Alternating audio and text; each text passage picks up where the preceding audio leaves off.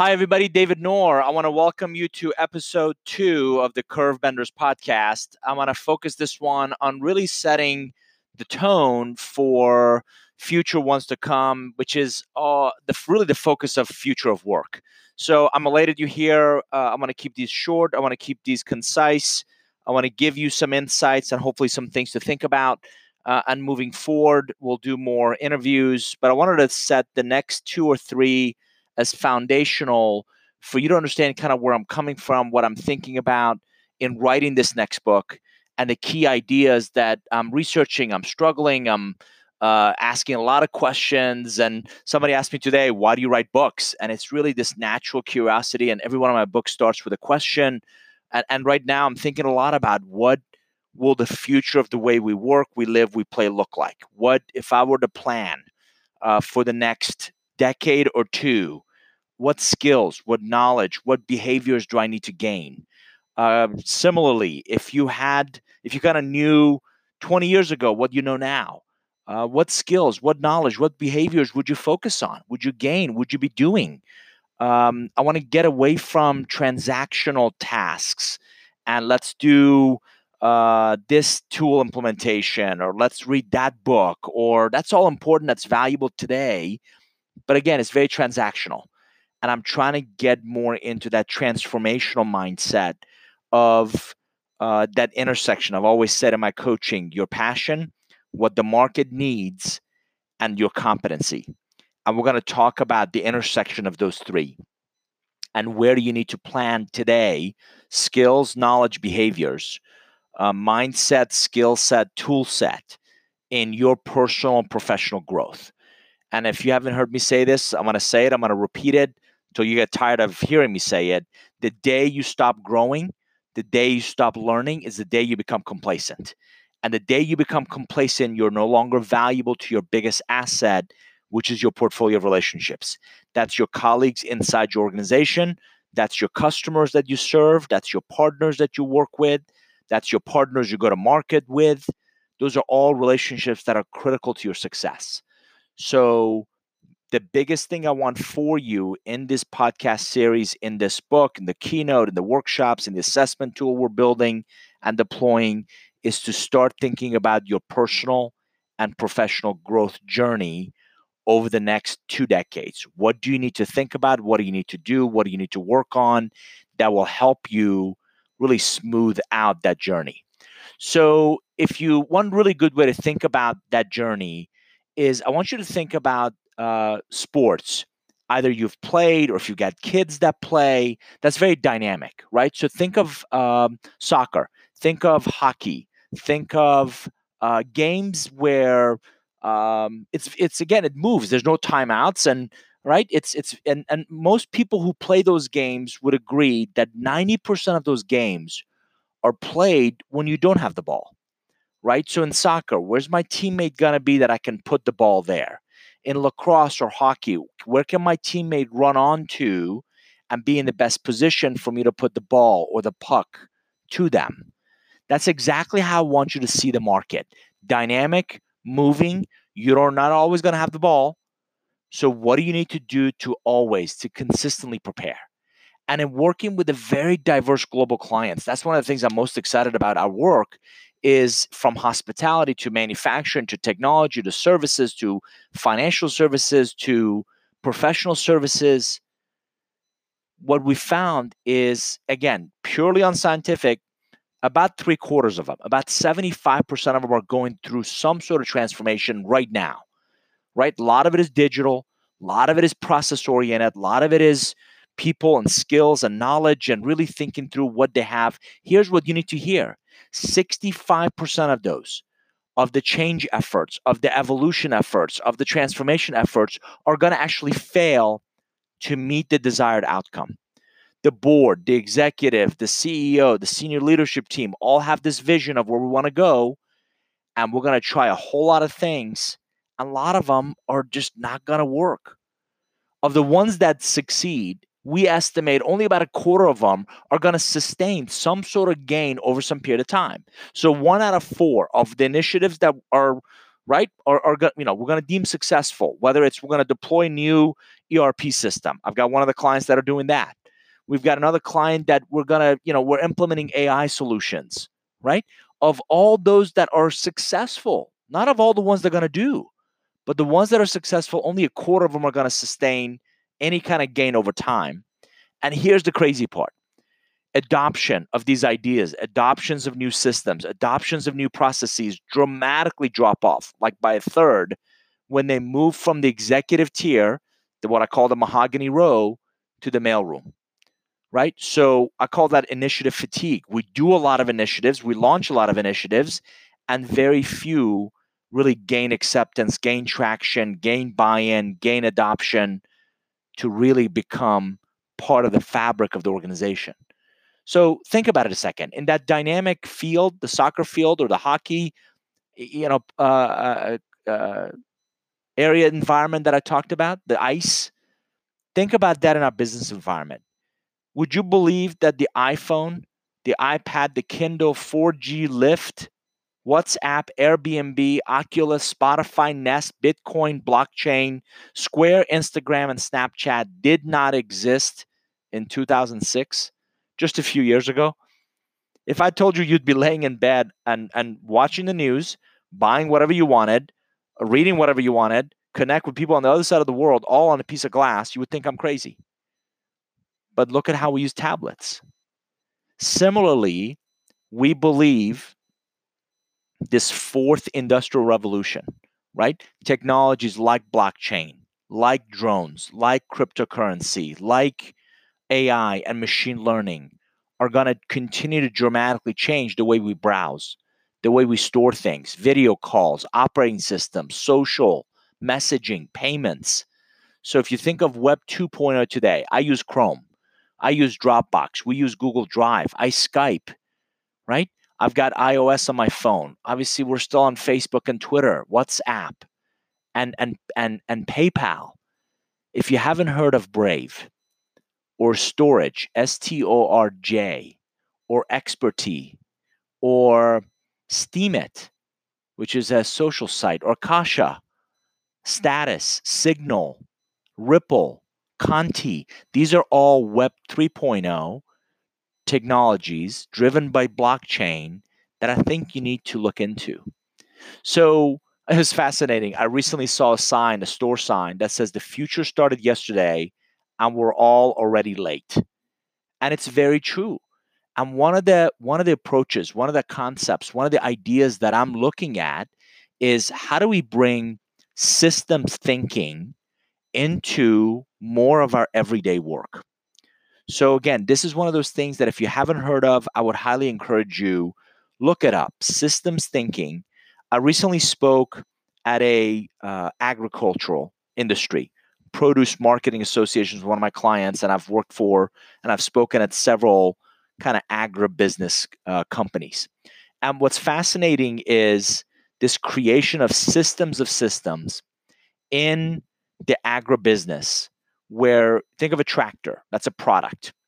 If that tractor now sends data to the cloud, that's a smart product. If that tractor sends data to a cloud that you can now access through mobile devices and do something with, that's a connected product. When the tractor can speak with planters and tills and combines that harvest, now you've got product systems. When the farm equipment, the tractor, can talk to the weather data system, that can talk to seed optimization system, that can talk to the irrigation system and sensors in the field that tells you how much rain it's absorbed. Now you've got this farm management system and you've got multiple systems talking to each other. So what's happening is imagine systems thinking in business models. Imagine systems thinking in how we get work done. Imagine systems thinking in how we learn, how we grow, how we evolve, how we get and go to market with new products and services. And that's one of the key chapters, key sections of the Curve Vendors book. The other thing I look at is really some kind of a timeline. Now, in all transparency, I'm not a futurist. I've never sold myself as such, but I can't help but think of a timeline of emerging science and technology that is going to, again, dramatically change the way we live, the way we work, the way we play. So, the way I want you to think of this is really three phases. Present is it's existing, right? It's happening now. You see it, and there's a whole lot of examples where appropriate all around us. Probable, right? I really want you to think about probable for the next decade. So if you think of 2030, right? What is probable? What is I can extrapolate? I can really think moving things forward. And that becomes really the next decade. And then I really want you to think bigger than that, which is what is possible. And possible is, beyond the next decade, beyond the next 10 years. None of us have a crystal ball, but if you extrapolate things forward and how fast this technology and implementation of technology in our everyday lives, right, are happening, I think you can see what's possible. So again, the present, which is what's happening now all around us, probable, the next decade that we have some visibility to, and then possible, which is beyond that. So think of that as our timeline. And then I want you to think of, again, science and technology, which is very prevalent, much more prevalent in our lives than you can imagine, in 5 buckets. And again, I talk more about this in the book. We're going to put things up in the blog. We're going to put up slides and images and references that you can go back and look at. But I want you to think of digital. So your mobile phone, right? Outnumbering people. That is happening today. Cryptocurrency on digital. Internet connected toothbrushes. Have you seen these that can track for parents how long kids, not just kids, but even as adults, you're brushing? Those are all present now. They're all happening now. I was at a hotel. I travel extensively. I was at a hotel where they've got NFC, near field communication gym. So as you walk in, they give you a wrist band, and as you work out with different devices, the equipment picks up your exercise. And before I left, they handed me a summary of how many reps I did and how much weight and how long. And it actually gave you some predictive analytics of here's how many calories we think you burned while you were here. And right here's how you sustain that over some period of time. I don't know about you. Have you ever made New Year's resolutions and went ahead and bought that exercise equipment that becomes a really expensive coat hanger by the second week of January? What if there was a way that kept you motivated and kept you going and kept you exercising, not just past January, but throughout the year? And digital and NFC is an example of what is present in our lives that can make that happen, right? So digital is one. Nano, antibacterial nanoparticles in clothing, nanoparticles in cosmetics and sunscreen, printed plastic electronic circuits. Those are all examples of nano. Neuro, brain fingerprinting used in courts. Think of, again, neuroimaging of active brain areas. You've seen examples of those things. I think neuro and the way we're wired, the way we think, I think is going to become a lot more prevalent. Next one, green. Green is renewable energy. Green is cheap, concentrated solar, community grids, energy harvesting. These are all examples of green. And the last is bio, gene therapy, DNA, dating agencies. Think of genetic testing for inherent diseases. Those are all examples of bio. So again, very quickly, timeline: present, probable, possible, 5 buckets: digital, nano, neuro, green, and bio. These are fields you cannot afford to ignore. These are the things you need to think about. What are we doing today? Where are we going? That's going to dramatically change the way we work. By the way, if you think about how we've created value, so I want to make this practical and pragmatic as well.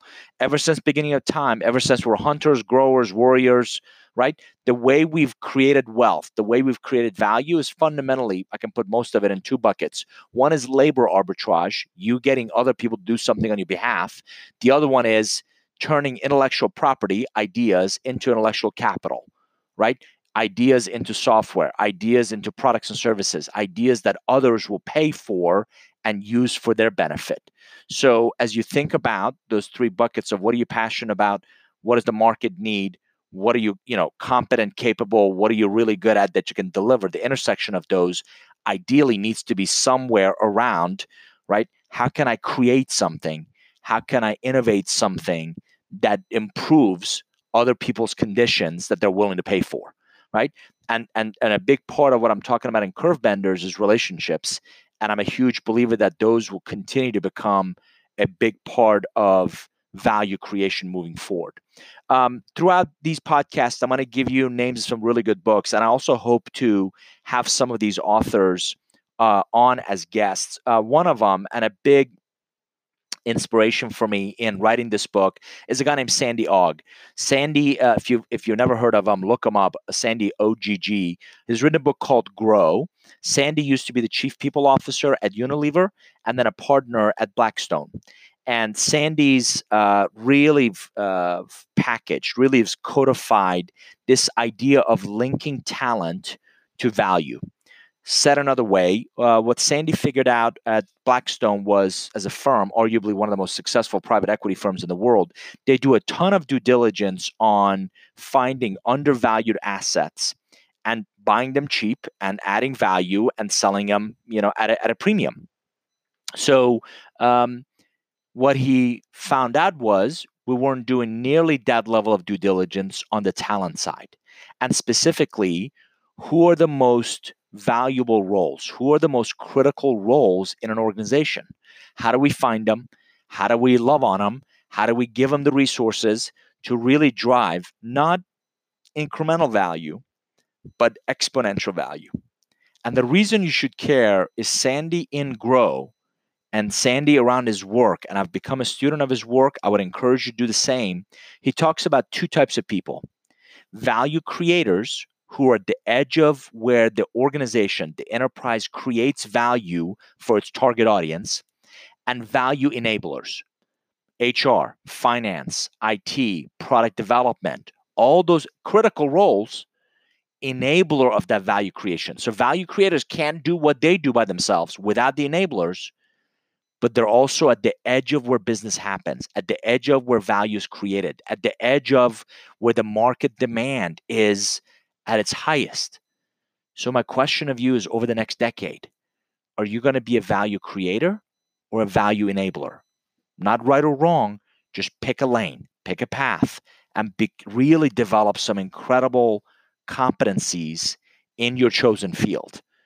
If you're not in a field that you feel is growing, if you're not in a field where you genuinely believe, if you are in a field where you genuinely believe the mundane tasks are not creating value and they're going to get replaced, now's the time to start thinking about how to pivot your personal professional growth, how to pivot your learning, how to pivot the way you add value in the market. So I recently read a fascinating article that's something like 40% of revenue, for top line revenue, for law firms and accounting firms are going to go away in the next 5 years. And they pointed to several examples because a lot of those are perceived to be mundane, right? Reviewing documents. Important, yes, but just mundane. And they talked about a AI engine that can scan 10,000 sheets, 10,000 pages, scan it, analyze it, really highlight anomalies. You ready? In 8 seconds. So am I still going to pay you $250 or $450 an hour to just review documents for me when I can pay? And the company who's got the engine is actually looking at deploying it in cloud services and making it vastly available. So if I can upload a massive scan document or a massive document and have this thing give me, again, the insights I'm after, what value do you really bring in your ability to look at documents, right? So again, a lot of I'm not trying to scare anybody about out of a job. It just there's all kinds of predictive data that says that mundane tasks are going to go away. And if you're in that bucket now, it might be really good timing to think about how to evolve your skills, your competencies, your knowledge, your behaviors to really become part of the future, not unfortunately relics of the past, right? Not most of us are getting away from using cash. Most of us are not really getting in taxis, right? What do? We call Uber, which again wasn't around just a few years ago. Airbnb much more prevalent. Mobile pay from my Apple Watch and from other devices much more prevalent. Look around you. Look around you to what are some of the things that we're no longer using that are just not prevalent. And if what you don't want to be is the best saddle maker, right? When everybody else is driving cars. So think about your skills, your knowledge that need to be kept fresh moving forward for you to remain relevant. So one of the sections that I'm talking about in the book is skills needed on that note in this kind of future workplace and kind of future of talent. And I want you to think about 4 or 5 buckets. So the computational world, where massive increase in sensors and processing is going to make the world a much more programmable kind of system and place. By the way, this is all attributed to Institute for the Future that reference what I'm sharing with you here, kind of future work skills, if you will, of the next decade. The superstructured organization, so social technologies that drive new forms of production and value creation. We're going to become increasingly, despite of Brexit, despite of national pride, globally connected world. So increased global interconnectivity is going to put very diverse, and it's going to put diversity, it's going to put adaptability at the center of the organization's operations. And I'm not talking about ethnic or gender, but really diversity of thought. You're going to have all kinds of new media. So this ecology of new media from new communication tools that are going to require new media literacies beyond just text, right? So audio, right? The whole audio world. I get up and I ask Alexa, give me my flash briefing of the day. Who's coding that? Who's developing that? Who's making Alexa work with my light bulbs? And all of those are all new medias. Alexa, remind me, send me an email. All those new medias that are evolving are going to force you to become much more competent, much more literate in a whole bunch of different mediums. I got an email today of a friend who's delivering keynote speeches through full-size holograms. He goes into a studio and a receiver, so there's a production side, and a receiver at the other side produces, this is not the Jetsons, this is a full-size hologram of him, and he can engage and interact with the audience.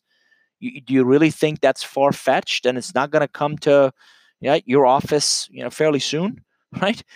Next bucket, rise of smart machines and systems. So workplace robotics are going to nudge human workers out of some roles, out of some repetitive tasks, but I also believe that reskilling them and redeploying them and upskilling them is going to be critical. I'm a guest on a podcast in a couple of weeks where I'm talking to global CHROs about just that. How are you using data-driven predictive analytics to upskill and reskill and redeploy your talent pool? Last but not least, extreme longevity. Guess what?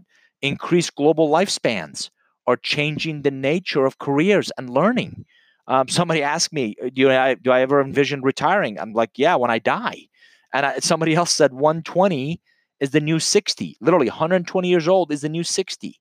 So as we live longer globally, right, we're going to want to work longer. But again, the definition of work is changing. I may not want to work 80-hour weeks. I certainly don't want to travel extensively. So how will I continue to, again, create value if those dynamics are changing? And in a subsequent session, I'll dive into those a lot deeper in terms of specific skills, specific future skills that I think are going to be really important, really useful to you. But I want to make sure we stay focused on this notion that technology is certainly going to replace. And I had a professor at Emory who said this, Ben Kaczynski, and it stuck with me 20 years later. Hear me now, believe me later. Hear me now, believe me later. Technology will dramatically replace, displace, use whatever adjective you want, a lot of the mundane roles. Yet I believe it will create new roles to really create working with this technology, making sense of the technology, almost like a hybrid approach between the tasks, the mundane tasks, the functional tasks, and really the outcomes we're after. So there's a lot of, I would highly encourage you to look into this. By the way, I also believe the gig economy is going to take off in a big way. I had lunch today with a good friend. She left after a whole bunch of years in the corporate world. She had a baby, didn't want to do that, 70-hour plus weeks in the corporate. She works from home. She works on her own. In less than 2 years, she's replaced her strong six-figure income. Not only has had a second child, but both her and her husband also work from home. He is in different industry, does not want to, he's a contractor, does not want to work for anybody as a full-time employee. They have their two kids at home and they have a caregiver that comes home. So the six of them, five of them, six of them are home pretty much together every day, different parts of the house. They come and go, but it's now the new norm. Instead of dropping the kids off at daycare or kindergarten or school and going off to the offices and 9 to 5, which doesn't really exist anymore, right? They have chosen this lifestyle, which, by the way, afforded them to get away for 6 weeks this past summer and go away as a family and disengage. And she told her clients and partners and friends, and listen, I'll check in periodically, but I'm in essence off the grid for 6 weeks. And we're going to go really enjoy our life together. That's an example of the flexibility that I think the gig economy is going to bring to the table. And by the way, the Aspen Institute has done some really interesting. They have a future of work initiative, and they've done some really interesting. They've got a gig economy data hub, and there's some fascinating data that today the gig economy is predominantly ages of 16 to 25, then 26 to 35, then oddly enough, 46 to 55, then comes back to 36 to 45, then 56 to 65, and then very little 66 and over. It's also predominantly like 80% white with 10% black, and then small percentage of American Indians or Alaskan Natives, Hawaiian or Pacific Islanders, and Asians. So it's also, by the way, pointing to alternative workforces by industry. So the biggest bucket in gig economy is still business services. Think of graphic designers, think of copywriters, think of all the people that provide business services. Next is, believe it or not, construction, then education and health, then finance, other services, retail, manufacturing, hospitality, transportation. Those are the biggest industries. But we believe gig economy is not only going to continue, but it's going to become even more prevalent moving forward. So let me wrap up this session with just a handful of, again, I'm writing in the book, jobs of the future.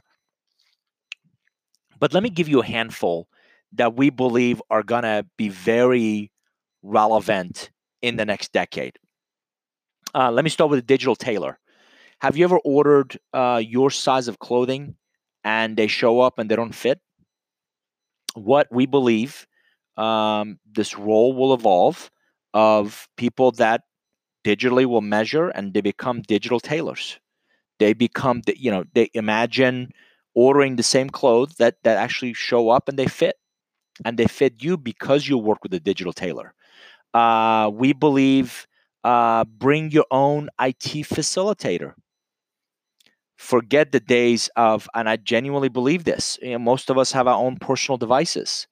Forget this days of a company providing the servers and laptops and tablets and all that stuff that A, become outdated very quickly. B, it's on the company's books.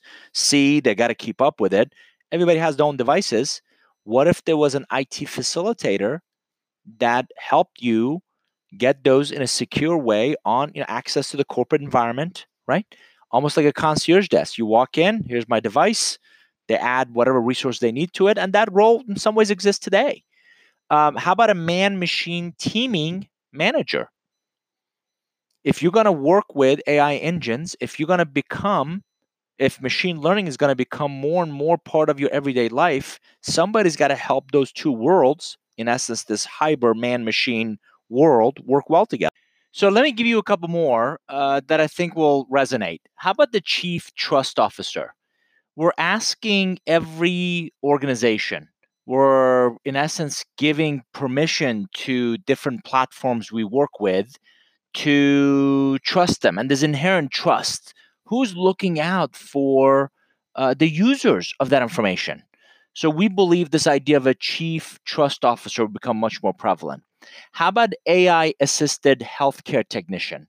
Today, if you go and you get any kind of a healthcare service, think of something technical like MRI machines or CTs or any of those, you have a technician. As those medical devices become more AI enabled, you're going to need AI assisted healthcare technicians. Here's one for you. Have you seen augmented reality experiences where you put on the headsets or glasses and you kind of walk through an experience? How about augmented reality journey builders? People who actually create those augmented reality journeys. We believe these are all examples of roles, jobs, and in the book I write extensively about, I think I'm up to 25 or 30 of these things that I'm not just making them up, but as we see the convergence of AI and machine learning and a lot of these digital transformations, right? We talked about those different phases. We talked about what I believe will be what's the present, what's probable, what's possible, are going to create new jobs. The challenge for you today is they're also going to require you to have very different skills and very different competencies. And today is the day to start thinking about your personal and professional growth journey. Think of Curvebenders as a roadmap. Think of it as your personal ways to really help you if you get a little more clear about where you're going. What will your professional growth look like? Personal growth look like in the next 2 decades? How can we build that journey map? How can we build that ways for you now? How can you do it? And what I really want for you is just like your finances or your kids or other things that are important part of your life, do not leave this to somebody else. Don't wait for an HR department. Those are really good people, but their best day is when nothing goes wrong. You've got to take more of an ownership of what does my personal and professional growth journey look like, and how can I upskill, reskill, and really gain these new knowledges, these new competencies that are going to be critical to my success. So I hope this episode has been useful to you.